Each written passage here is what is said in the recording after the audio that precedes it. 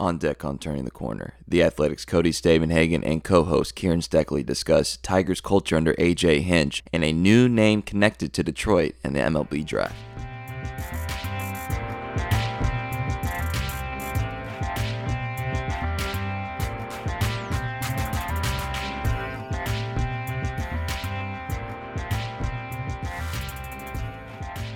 And welcome into another episode of Turning the Corner, a Detroit Tigers podcast. I am Kieran Steckley. With me, the co-pilot, the partner in crime, the grindfather, Cody Stavenhagen with The Athletic. Another pretty good week of Tigers baseball, Cody, including a series win this weekend over the Yankees. The Tigers, as of Saturday night, are 13-12 in May. Their run differential is an even 0. Quite the turnaround from April. Not bad. We'll take it around here. Well, you see, this week, when they have close wins and then, some, one or two plays away losses, I'm a big fan of the R-rated comedy boom in the 2000s, and one of the low-budget ones from that era was Waiting. And they in the movie, they have a training video, quote unquote, for one of the new hires, and it's a really cheesy, it's on purpose. And the guy in the training video goes, the difference between extraordinary and ordinary is that little extra. Now, I don't think the Tigers are on the verge of being extraordinary, don't get me wrong, but when you're teetering, when you're playing competitively against Cleveland and then you're winning games against the Yankees, that's kind of what I think. It's like they're close, they're not quite there. They're obviously not consistent. That's why we're, having witnessing the season that we're witnessing. But if you're looking for an improvement, if you're one of those fans that is just looking for a team with life, a team that plays hard, a team that learns from its mistakes, that is held accountable, you're not disappointed with this. But you wrote a story this week, Cody, and it's sort of like that the word that gets thrown around a lot in sports. However, it's not that easily defined, and it's definitely not easy to get to, and that's culture, building a culture. And baseball, 162 games. It's a grind. And as you like to say, it's a game of failure. So how do you build a culture in what is literally a game of failure? Yeah, a lot of the time I don't like the whole talk about culture, the manager. It gets pretty cliched, right? It's very cliched, very repetitive. Every team I've ever covered, football, basketball, baseball, women's soccer, women's basketball, oh, what about the culture of this team? And every team has a good culture. Have you ever heard of a team with a bad culture? I guess, but usually don't find out about the bad culture until, after the fact, right? Every team in the moment, oh, great culture around here, tight-knit clubhouse. Everybody loves each other. We're all brothers. Yes. But, I don't know. Reporters aren't allowed in the clubhouse right now, but when we were, I always thought the Tigers had, you can feel it. I did an MLB.com internship, covered the 16 Cubs and White Sox. The difference between those two clubhouses was crazy. The Cubs went on to win the World Series, and it was upbeat, it was positive, and the White Sox completely imploded that year. Chris Sale cut up the throwback jerseys or whatever. You had the Adam LaRoche stuff in spring training, and you walked in that room, and it was just tense, Under Ron Gardenhire, despite some bad teams, I felt the mood around the Tigers was always pretty upbeat. I can't walk in the room right now under COVID protocols, but I think it is very interesting to see how the Tigers have turned around from April to May, playing much better baseball. If you had to talk about building a culture, if you had to talk about the difference a coaching staff can make, I feel like that is what we are seeing on the field right now. Well, is it at least safe to say that given what happened in April and given what we're witnessing in May, that at the very least, the players are buying what the coaches are selling? Because that, I feel like, especially given the way the team has played the past couple of seasons, if there was ever a time to tailspin, it'd be early April when you're winning 3 games in 3 weeks, and they stuck to it. And they deserve credit for that. Everybody from, the coaching staff down. Yeah, I mean, on this podcast, on Twitter, I'm sure even in the clubhouse and in the manager's office, there was a lot of doom and gloom a few weeks ago, and it's turned around.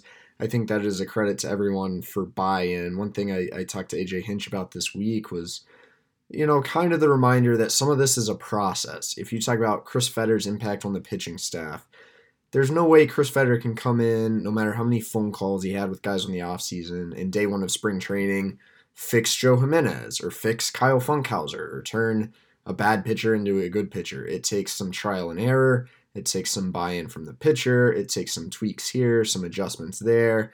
And now we're a couple months into this thing, and look at the ERA of your starters. The bullpen's ERA since May 16th is like 1.83 after being the worst in baseball early on in the season. I think you're starting to see the fruits of some of these labors. So that's a credit to the coaches, and that's a credit to the players for buying into what these coaches are telling them, how they're trying to get them to adjust. The coaches have talked about shifting some of the kind of the lingo they're using when talking to the players, going back to the basics. I think we talked about a couple weeks ago from an offensive standpoint. I think, look, that doesn't happen overnight. It happens over time. It's hopefully going to continue to happen over a period of years here in Detroit. But I think we're starting to see the impact of that a little bit. And you can tell because the product on the field is quite a bit different than it was in April. And obviously the highlight of that is Casey Mize. And I say this respectfully, we can almost retire the Casey Mize pondering as a topic on this podcast. Obviously he's not a finished product. I'm not saying that. But what if he has a terrible game next time? We're gonna be right back at it. No. We're gonna keep it cool. We're gonna keep it cool on Turn the Corner. But you look at his numbers in May, and he's only one outing this month has he allowed more than one earned run, and he's only allowed. We talk about allowing home runs a lot last year. He's allowed 2. I mean, he looks dialed in, and there's some adjustments that I know people have talked about with Fetter that seem to be working. And so I now just look at him as a pitcher on the ascent. Now, obviously, there's going to be a bump. There's going to be, some teetering. I'm not overreacting, but I'm saying, think about one of our first episodes. Is this guy going to make the major league roster? Do you just kind of have to put him on the major league roster for the sake of saving face? And patience is a virtue. You fast forward to now, it's kind of silly we were even having those conversations. And so I think when we talk about Casey Mize from here on out, it's like the next tier of conversation, as opposed to here's a guy that we're more excited for the possibility of Casey Mize. We're seeing what Casey Mize is, as opposed to hoping what he could be. If that makes sense. Yeah, I mean, I think that we talked a lot about that at the time. It's time to see some results. It's time to see some good games. You can't just keep pitching poorly and we talk about, well, he was the 1-1 pick. And guess what he's done over the past 6 starts? He's been really good. He has like a 1.73 ERA over the past 6 starts. He's used a lot of different pitches well. His fastball command has been dialed in. I think his slider has become his best pitch. He shared the other night that 6 starts ago, Chris Fetter said, don't stand on the first base side of the rubber, stand right in the middle of the rubber. And it might be oversimplifying it to attribute that at all to one adjustment, but if you go and look at, his box scores, Casey Mize over the past 6 starts has been a different pitcher. He's been far better than we saw in spring training. He's been far better than we saw in early April. It's mostly because he's throwing strikes. He is still using that splitter a little less. But he's in the zone, he's getting ahead of guys, and he's looked locked in, he's looked dialed in, and I think you're right. Now we can say, well, Casey Mize has strung together 6 very good major league starts. Now can he sustain that for half a season or a whole season versus can this guy even have success at the big league level? I do think it shifts the conversation a little bit. I don't think that early conversation was invalid because Casey Mize really struggled in spring, and he really struggled early on in the year. But credit to him for figuring some things out. Credit to him for his coaches. Credit to his coaches for helping him. That's how it should work at this level. the results we wanted to see from Casey Mize, guess what? We've seen them. It's crazy, something like moving where you stand on the rubber is something that would be pointed to, because I always think, like, and I mentioned this before on the podcast, like, they do tackling drills in the NFL. It's like, you made it to the NFL, you don't know how to tackle, but they're teaching, like, tackling technique. And, Casey Mize has been a stud baseball player his entire life, and it took moving his position on the rubber, and that, like, maybe is one of the chain of events that makes things click. It's crazy to me that these kind of simple things at the highest level can have big impacts. But now, obviously, you're not in the clubhouse, as you said earlier, but on the Zooms and what you've been able to observe from afar, like, does Casey carry himself more confidently? Is he the steady Casey that you've always known? Is there any change there with him? I think Casey's always been a very both steady and confident. He has a great demeanor. I think that played into him being picked 1-1. The guy carries himself like a professional. I think you could see some frustration from Casey Mize, especially in spring training and then early in the season. I'm sure if you're Casey Mize, you look at your ERA, and when it's a big crooked number, you don't like that. And I think you're now starting to see maybe a little bit of pressure taken off of him. Maybe he doesn't have to feel like I do. I think he felt like he had to prove to people that he wasn't a bust, that he could pitch in the major leagues. And look, there's only 6 starts. He's got a long way to go. But I do. I think he's starting to it's not that he was never lacked confidence before. I think it's taken some pressure off of his shoulders just doing it, just knowing that it can be done, multiple starts in a row. And it changes the conversation. It changes the questions he's getting asked. It's not a bit like, Casey, why did you struggle tonight? It's, Casey, what did you do that made you so good tonight? And that also, of course, is going to change his answers. But I think he's pressing a little less, if I had to guess, and that's definitely a very good thing for him. Yeah, hard to blame the guy for being more confident. So, beginning of the season and spring training, the word that you and I both used to describe the optics of an AJ Hinch run Detroit Tigers was serious. Things are serious now. And part of things being serious is that at-bats and innings and pitching opportunities are not going to just be given and, we'll see you in August how it worked out. And we saw that with Renato Nunez, even though that was kind of a weird situation. We saw it with Joe Jimenez.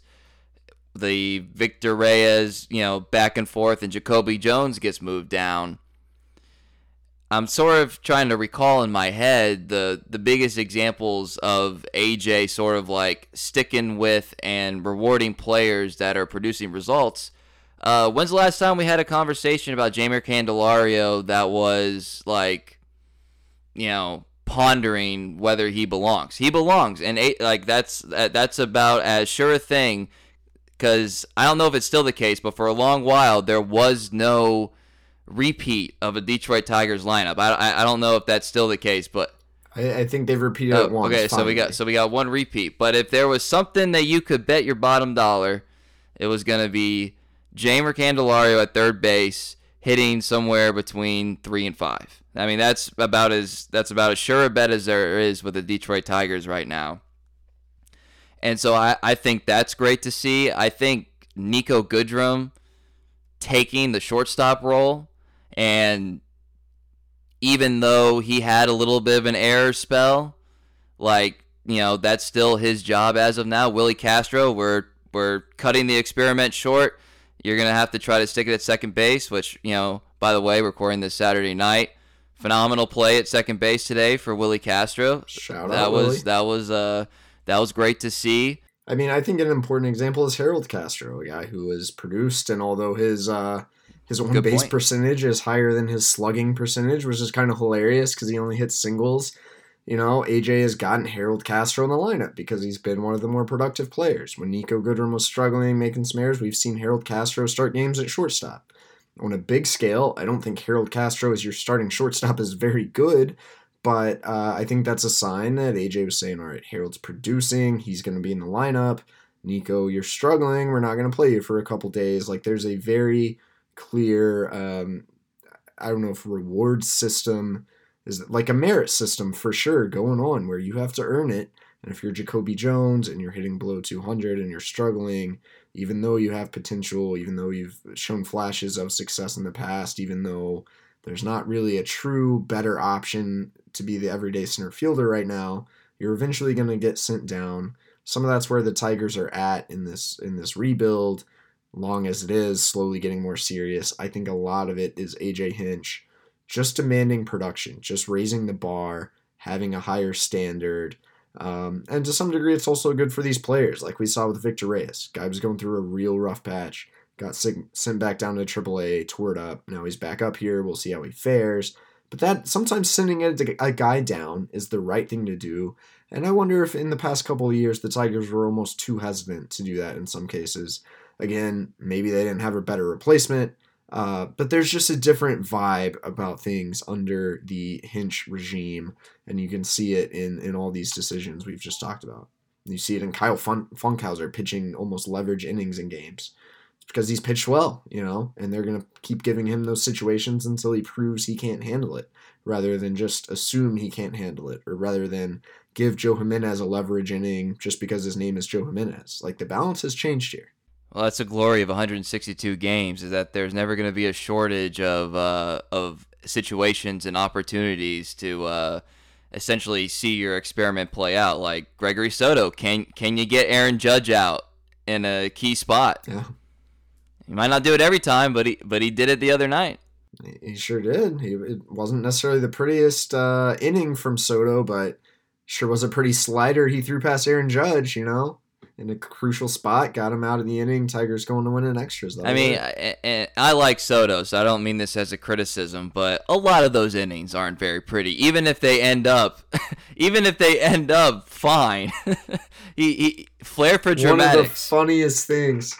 AJ Hinch would agree with you on this one. Probably his best quote of the week. Someone asked, like, what's it like to watch Soto, come through in these big situations? He's like, what's it like? It's nerve-wracking. Sometimes I want to go in the tunnel and turn my head, So the manager feels the same way. Sometimes it's electric, and sometimes it's a train wreck, but it's always entertaining. There's no doubt about that. So the flip side of the guys that have been rewarded on the merit system, the other side of that coin is guys that, maybe don't have that much longer, or because of lack of other options or circumstances are getting more play than some of the other guys. So what I'm talking about is Miguel Cabrera batting third and fourth. That's something that, in all fairness, like, should he? It's hard to justify it. And Nomar Mazara basically being the everyday right fielder. He might not be around too much longer if he does not begin producing. And I keep going back a couple weeks ago when you told your University of Texas athletics story, potential gets you fired. That's Nomar Mazara in a nutshell, in my opinion, because I live obviously here in North Texas. I remember you covered him. Like, I remember he was a fan favorite. There are still Rangers fans that wish they didn't get rid of him because the pop was so high. But at a certain point, you're just not it. And I it's hard for me to justify his place in the lineup either. So those are a couple guys that situations that, I don't know. You're obviously not doing anything with Cabrera substantial, but Mazara definitely, could be bubble watch. And I think Nomar Mazara is on very thin ice right now, especially as Derek Hill continues to perform in Toledo. Daz Cameron's playing every day in Toledo. Nomar Mazara he's hitting below 200. He's struggling. We haven't really seen the pop. Again, there's something there in that bat, but this is not just an extended trial run. At some point, I would say in the next week or two, if he does not begin performing, I wouldn't be shocked if we see a move there and we see Derek Hill come up to Toledo. It's a little different because Mazzara is on a major league deal, so you can't really, you can't just option him. You'd have to DFA him. I don't know if he'd probably clear waivers at this point, so you could probably keep him in Toledo. I could see that happening if there's not a change in his performance. There's still some in that bat, so I hope for the guy that his performance changes. With Miguel, I got a couple of comments on an article I wrote this week about AJ and about the culture, kind of saying, well, I can't take this seriously as long as Miguel's in the lineup every day. He's hitting 3 or 4. And that's, to some degree that's valid, but as we've talked about, when we compared him to Albert Pujols, look, the guy's the face of your franchise. He's chasing down 2 major milestones. He's making $30 million. The reality is the Tigers are not going to DFA Miguel Cabrera anytime soon. Could he be dropped in the order? The question was always, well, who's going to replace him? Jonathan Scope's starting to heat up a little bit, and we saw Scope hit in the middle of the order Saturday. Mazzara was one of those guys that maybe if he got hot, he could take over that 3 hole. That hasn't happened. The only thing with Cabrera, if you're going to bump him down, which I kind of think you should, but you have to have someone else who can actually put up better numbers. And I do think the name Miguel Cabrera still says something, still gives you a little bit of presence in the middle of the order, makes pitchers think twice just a little bit. And right now you don't have an obvious replacement to take over that spot in the order. All that said, if you're hitting 196, I don't know, with power, I don't know that you can stay in the 3 hole forever. And I've been saying that for a couple of years at the same time, even when he's hitting higher than 196. Well, here's the thing, man. Like, if you're going to move Miguel Cabrera down the order, I mean, you better have a conversation with him. I mean, you have to treat that differently than sending Jacoby Jones down to Toledo. Like, you just do, because he's Miguel Cabrera. And I think that would be, we just talked about buy-in. That would be a little bit of a litmus test for AJ Hinch and the locker room, is if, like, you're going to bat Miguel Cabrera 7th, you better be well aware of what his reaction would be. In fact, you probably should have a conversation with him about it first, because there's the whole thing in sports about how you treat everybody the same. Horse S. You just don't. I think John Wooden said I have 11 different rules for 11 different guys or something like that. Like, you treat him differently. So that would be something that I think probably should be done, but it better be done right. You can't just do it cold, in my opinion. Yeah, I think that's a tough balance as a manager. That's why you get paid the big bucks, because if you want to have a merit system, like, how far does that extend?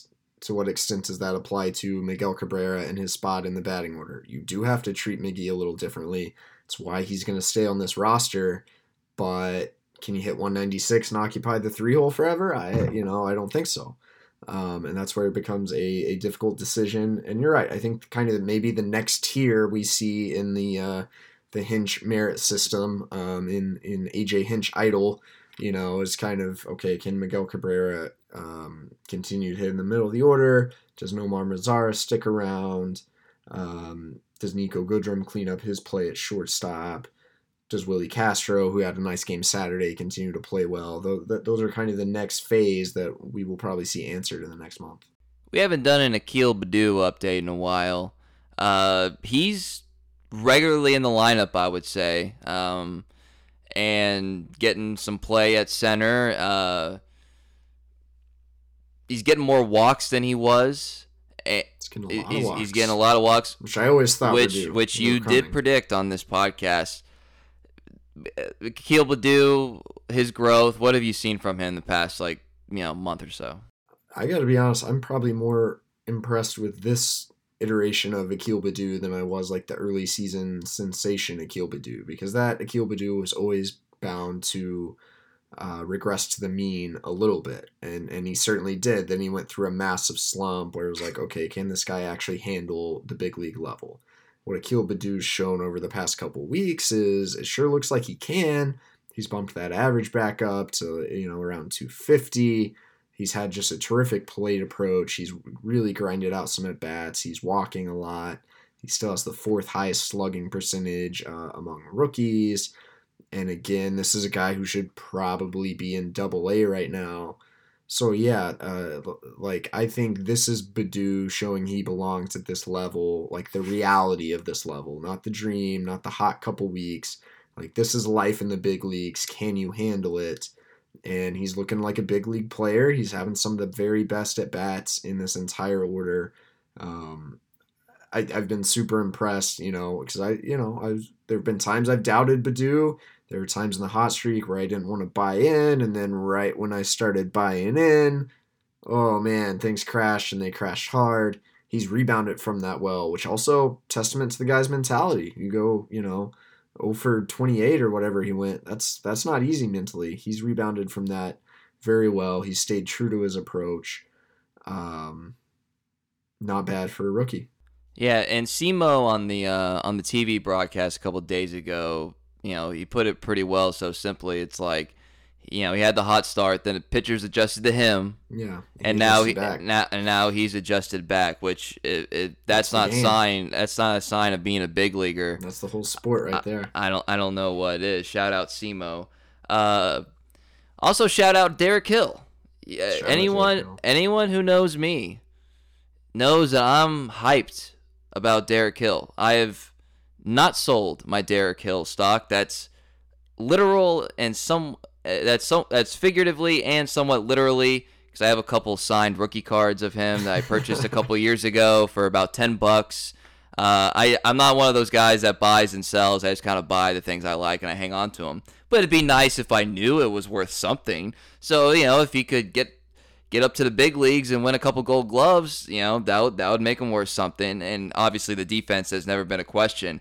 But I'm telling you, offensively, he is raking right now. 913 OPS, Cody.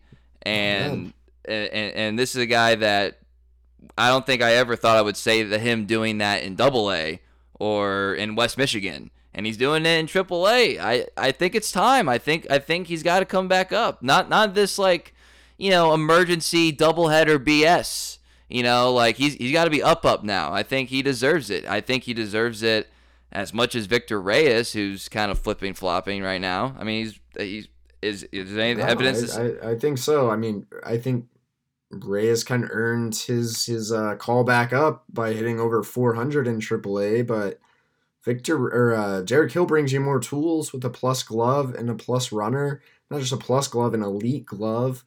Reyes is probably going to hit a little better, but he hasn't actually quite done it in the big leagues this year. I think there was, and I'm sure the Tigers had a discussion, like, do we want Hill or Reyes? They ultimately chose Reyes.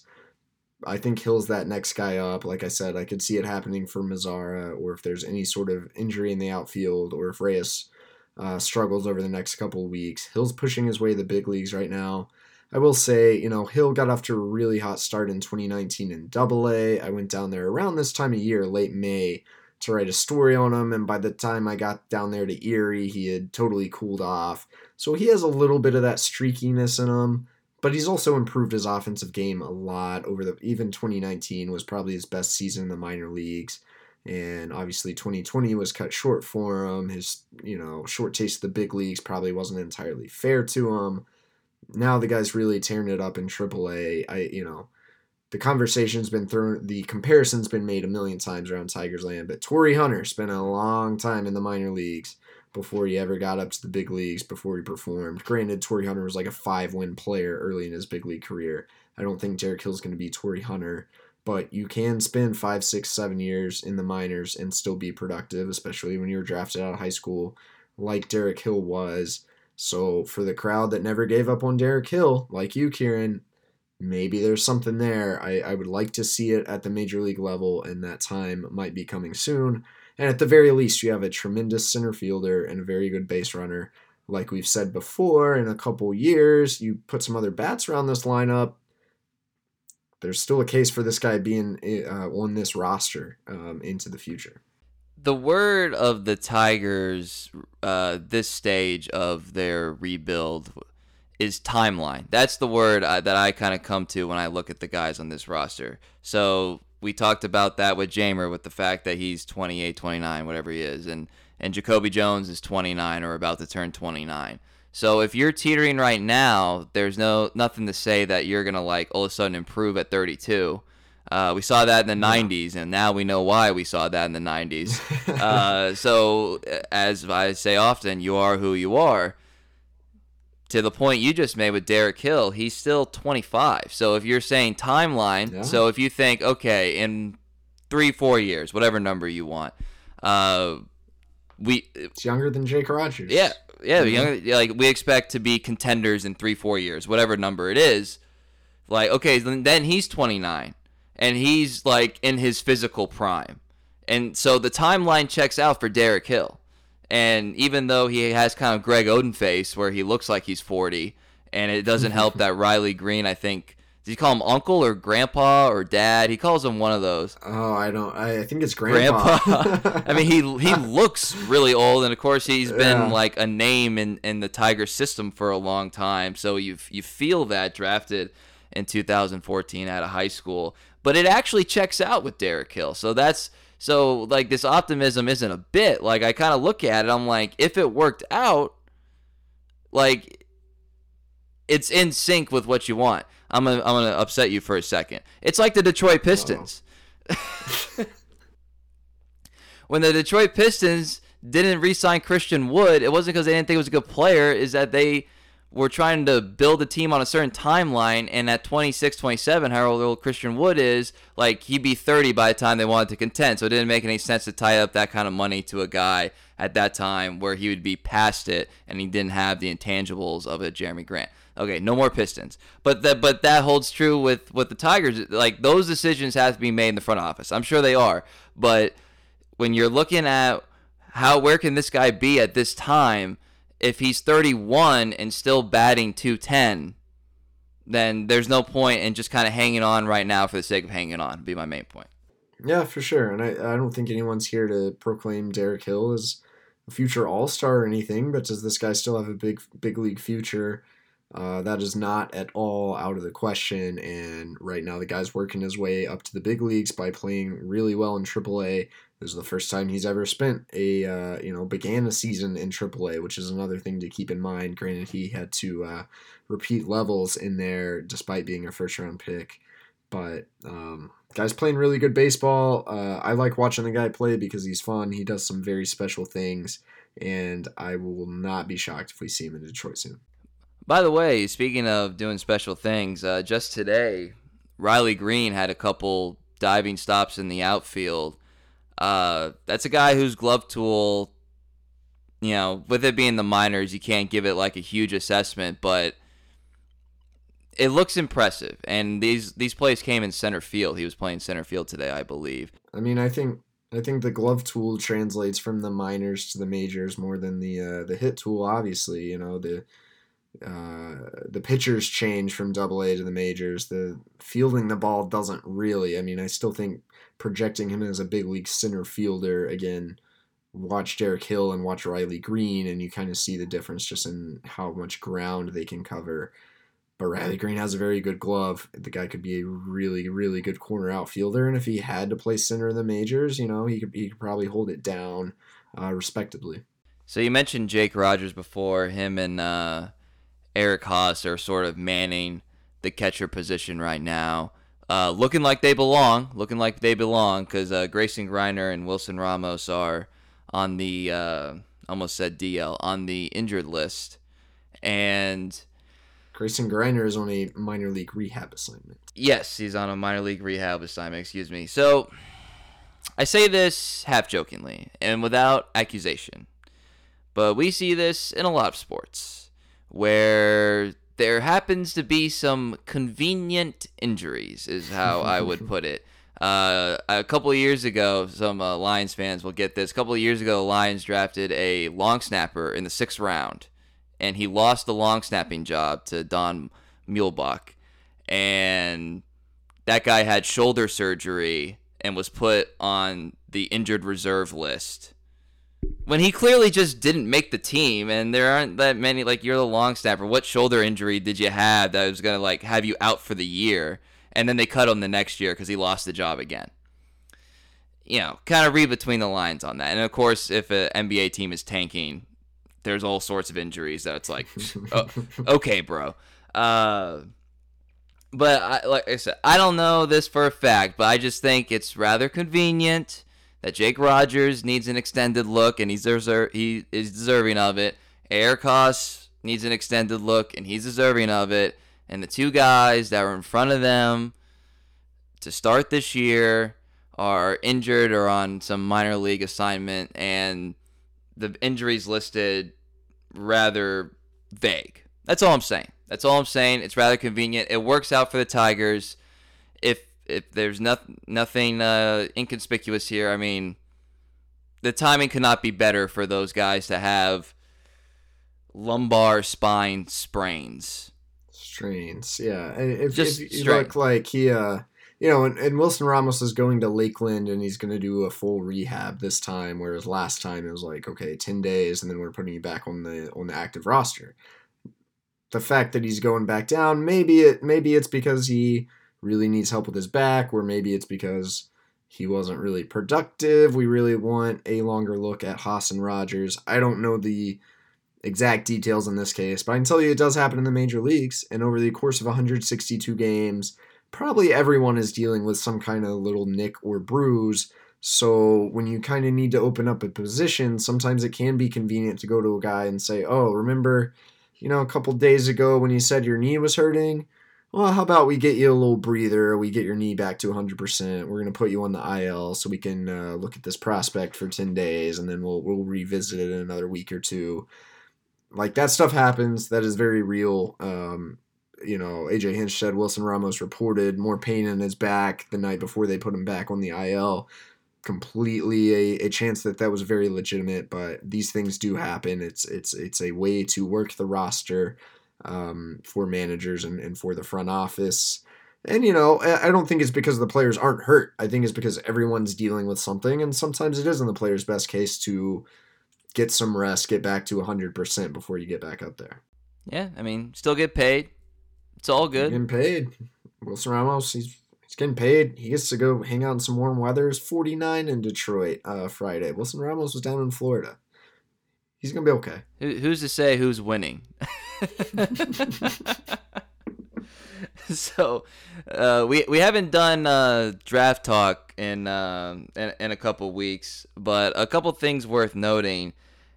Marcelo Meyer, we haven't really determined what, if someone wants to tell us so we can say it right. We'd love to say it right, but it could be either way. I've been saying Meyer recently. I've heard Mayer, so yeah. Whatever it is, as of right now, if MLB.com had their way, Rob Manfred would be saying his name number one overall because he's the number one overall prospect according to. Hey, Olive. No worries. He's the number one prospect according to MLB.com. Lawler number 2. So the prep shortstop's going up there, and your colleague, your boy Keith Law, had a mock draft that came out this week, and he had the Tigers taking Meyer, but he dropped a little nugget in there that I hadn't heard, and we certainly had not talked about. He said, well, if Meyer's already taken, they could go for Jackson Jobe. Jackson Jobe's a high school pitcher from Heritage Hall High School in Oklahoma City, which is a athletic powerhouse in Oklahoma City. They produce a lot of great prospects in all sports. Wes Welker went there. So the possibility when we talk draft, we've done the shortstop thing, we've done the Henry Davis thing, we've done the Leiter and Rocker thing. But what's your feeling just generally about high school pitchers at the top of the draft? Yeah, in theory, they are the more risky selection. I don't have the, wins above replacement totals in front of me because some of the recent data there tells us that high school hitters are, especially like in the top 5 picks, a little more safe than you might think. So I don't want to make a definitive statement without looking at the data. But in general, I think it's pretty risky if you have the number. Like, are you really going to take Jackson Jobe over Kumar Rocker and Jack Leiter? Like, are you sure? Because this guy could go to, like, we're talking, oh, well, Rocker's been inconsistent. Leiter hasn't looked as good recently. Well, the same thing could happen with this Jackson Jobe guy in 3 years. I don't know. I don't even know where he's committed to go to school. Mississippi.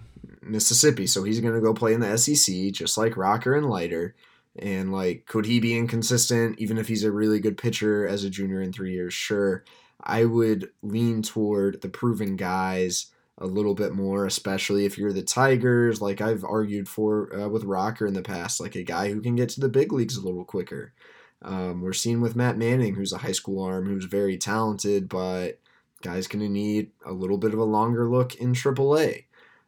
So I haven't seen Jackson Jobe pitch. I had not, I knew his name from the draft boards, but I had not heard him mentioned, as early as 3, except for I got like a Twitter DM from someone who wasn't really like a reputable source saying, I heard the Tigers are interested in Jobe. Have you heard that? And I was like, no, to be honest, no, I hadn't heard that.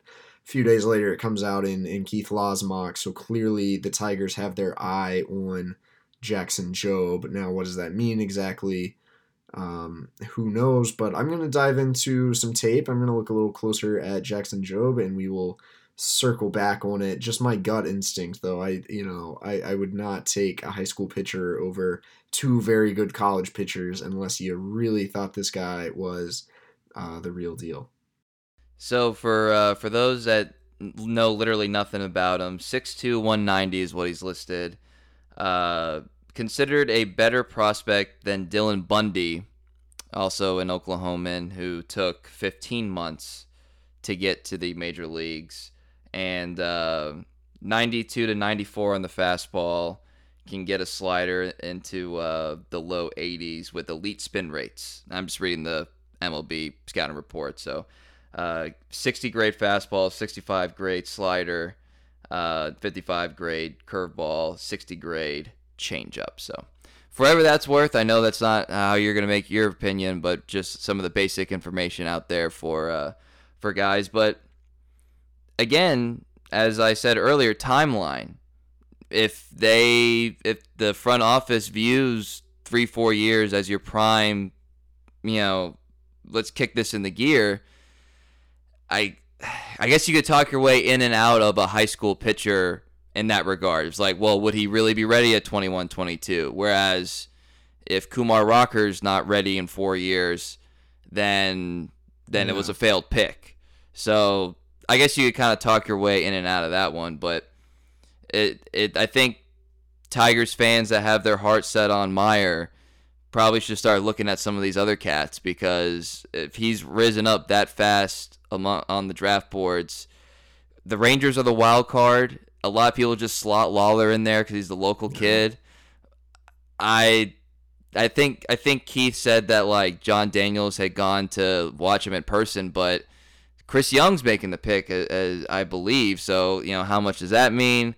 This is also a lot of misinformation, this time, I think there's some misinformation going on. I wonder if that's played into the shift in the rankings. I don't know where it all comes from, but I think there's probably some of that going on with teams and front offices, and that's why these mock drafts have gotten so crazy. But I was going to go on a semi-tangent about, like, don't just assume the Rangers are going to take Jordan Lawler. In 2015, the year I covered the Rangers for MLB.com, there's a kid in their backyard who at the time went by the name Trent Clark. I went to go see him in the Dallas area, wrote a little story on him. And I think he went like 15 in the draft or something. The Rangers took Dylan Tate, the pitcher, and Trent Clark is now Trent Grisham, the center fielder for the San Diego Padres. He's a very productive player. Would have been a better pick than Dylan Tate. The Rangers went for a college arm over the high school kid in their backyard. Granted, that was several years ago, but again, they probably should have taken Trent Grisham back then, and they didn't. So don't just assume because the kid's from Dallas that he's going to be a Ranger. And by the way, Brady House, another prep shortstop, climbing all the way to 6th in the rankings. So the prep shortstops right now are the hottest group among the draft boards, for whatever that's worth. All right, so this week, Cody, the Tigers had an extra inning win to start the Yankees series, and the Tigers are 4-0 in extra inning games, which, it's kind of interesting, kind of fun. But we haven't had a chance to talk about how you feel about the base runner rule in extra innings. So, what are your thoughts on that? You're shaking your head. All right. Hot takes time. Modern baseball isn't as bad as all you guys think it is. The runner on second, guess what?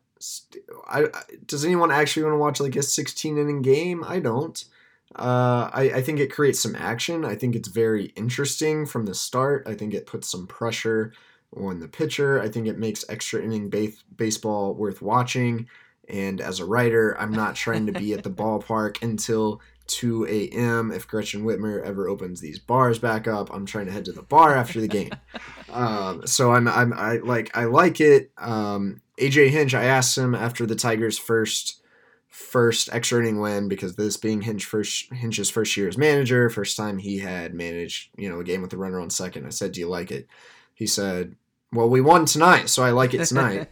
The Tigers are 4-0 in extra innings, so I'm going to assume AJ Hinch still likes the runner on second. And if you're a Tigers fan, maybe you should too, because the Tigers are 4-0. I think it creates some action. It is a little weird that this runner kind of appears. Like, writing it down in my scorebook is kind of weird, going up to the previous, the guy who made the last out and suddenly just marking him on second.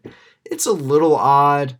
But I'm all for it. I mean, I think the other solution would, I'm not opposed to the idea of ties in baseball. Why not? If we can do it in soccer, if we can do weird stuff in hockey, like, maybe just call it after 9. Maybe that's call good. it after 10. But if you're, yeah, or 10, and there is the idea, play like 10 and 11 normal, and if it gets to 12, put the runner on second. I guess I get that argument, but I feel like if you're going to do that, just put the runner on second to start the 10th. You already had 9 innings to try to win the game, so I don't hate it. I really have no problem with the rule at all. Yeah, it doesn't bother me, but I get I do empathize more with the argument that's saying it's too gimmicky. But it doesn't bother me, and you're right about, like, maybe starting the 12th inning. But then it kind of gets into how many times. See, that's the thing about, like, anything that people get outraged about today, is that how often is it really a thing? Like, how often it's like, well, why don't you wait till the 12th inning to do the runner on second? Well, how often are we getting to the 12th inning? Not very often, right? So this eliminates that. It creates a lot of tension, which baseball, just in generally could benefit from with a TV product and trying to, like, keep eyeballs. So I get it.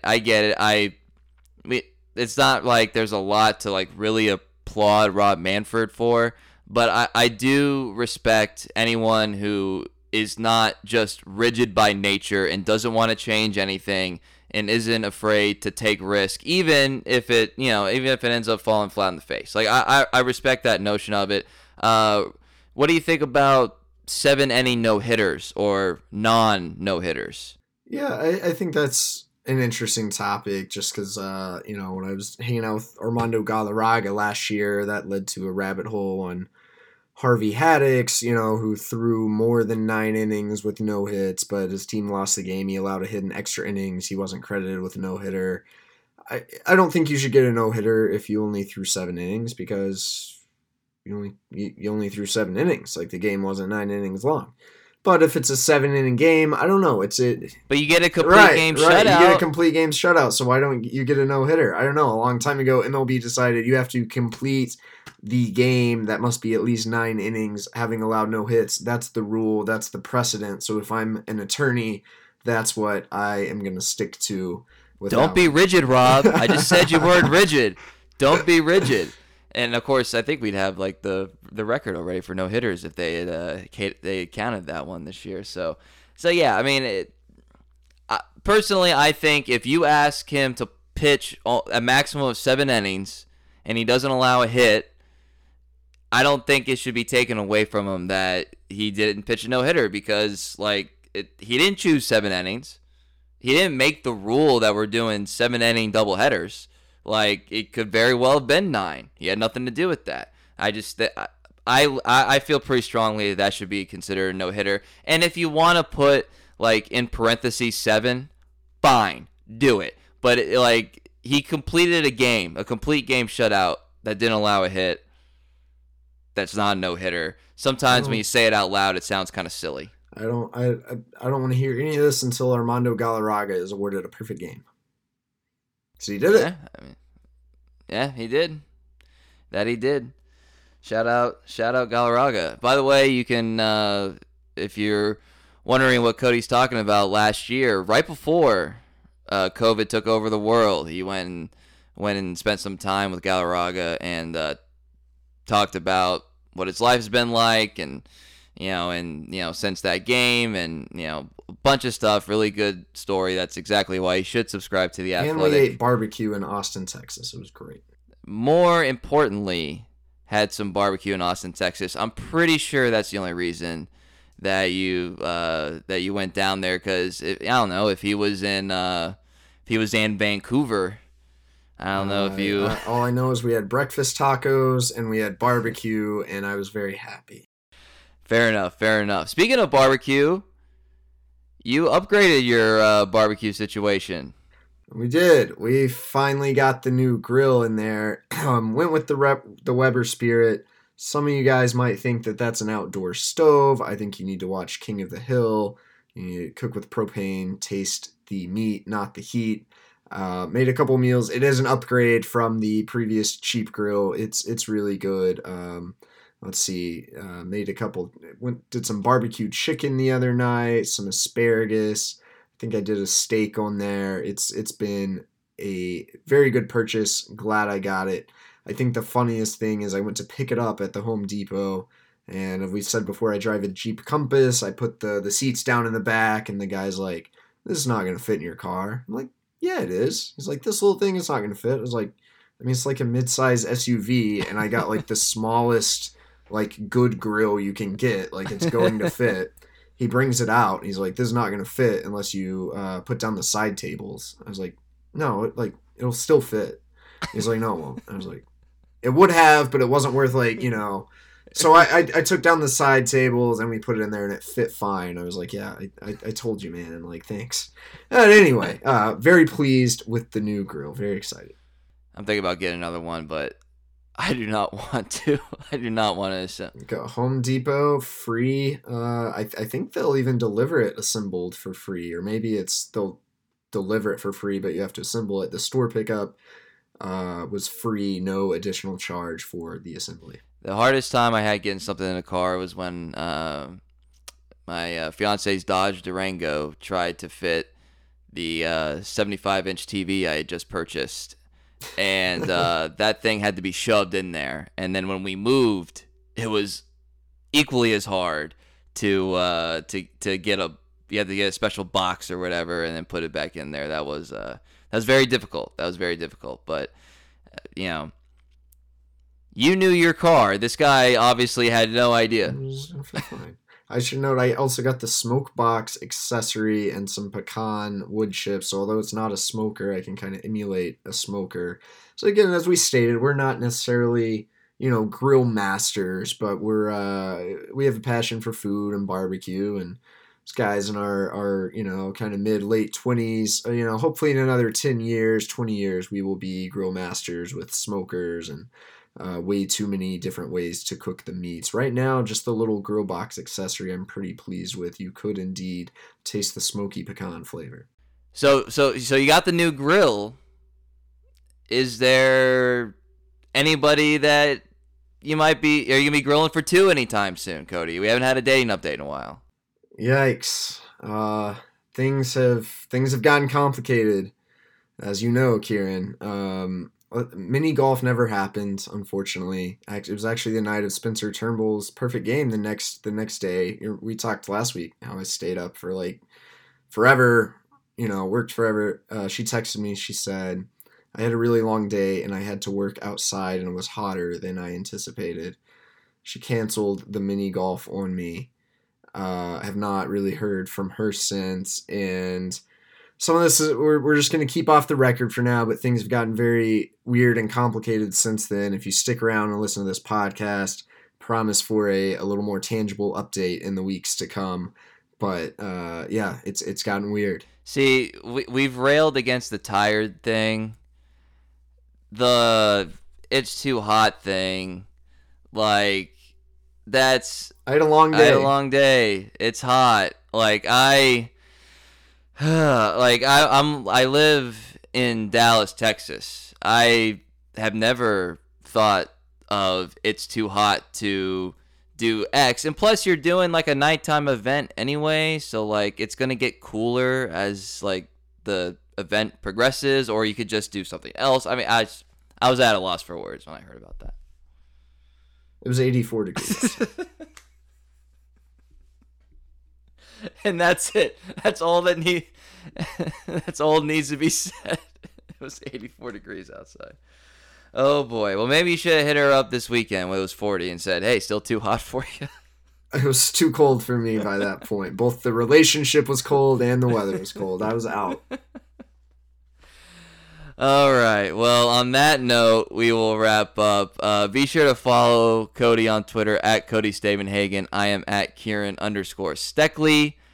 Our podcast page at Turn Corner Pod. Please subscribe, rate, and review. We appreciate all the feedback we have gotten. Please subscribe to The Athletic so that that loud and proud dog of Cody's can continue to be very well fed and happy. It was nice to hear from Olive for the first time in a while. I appreciate it. So for Cody Stavenhagen, I am Kieran Steckley.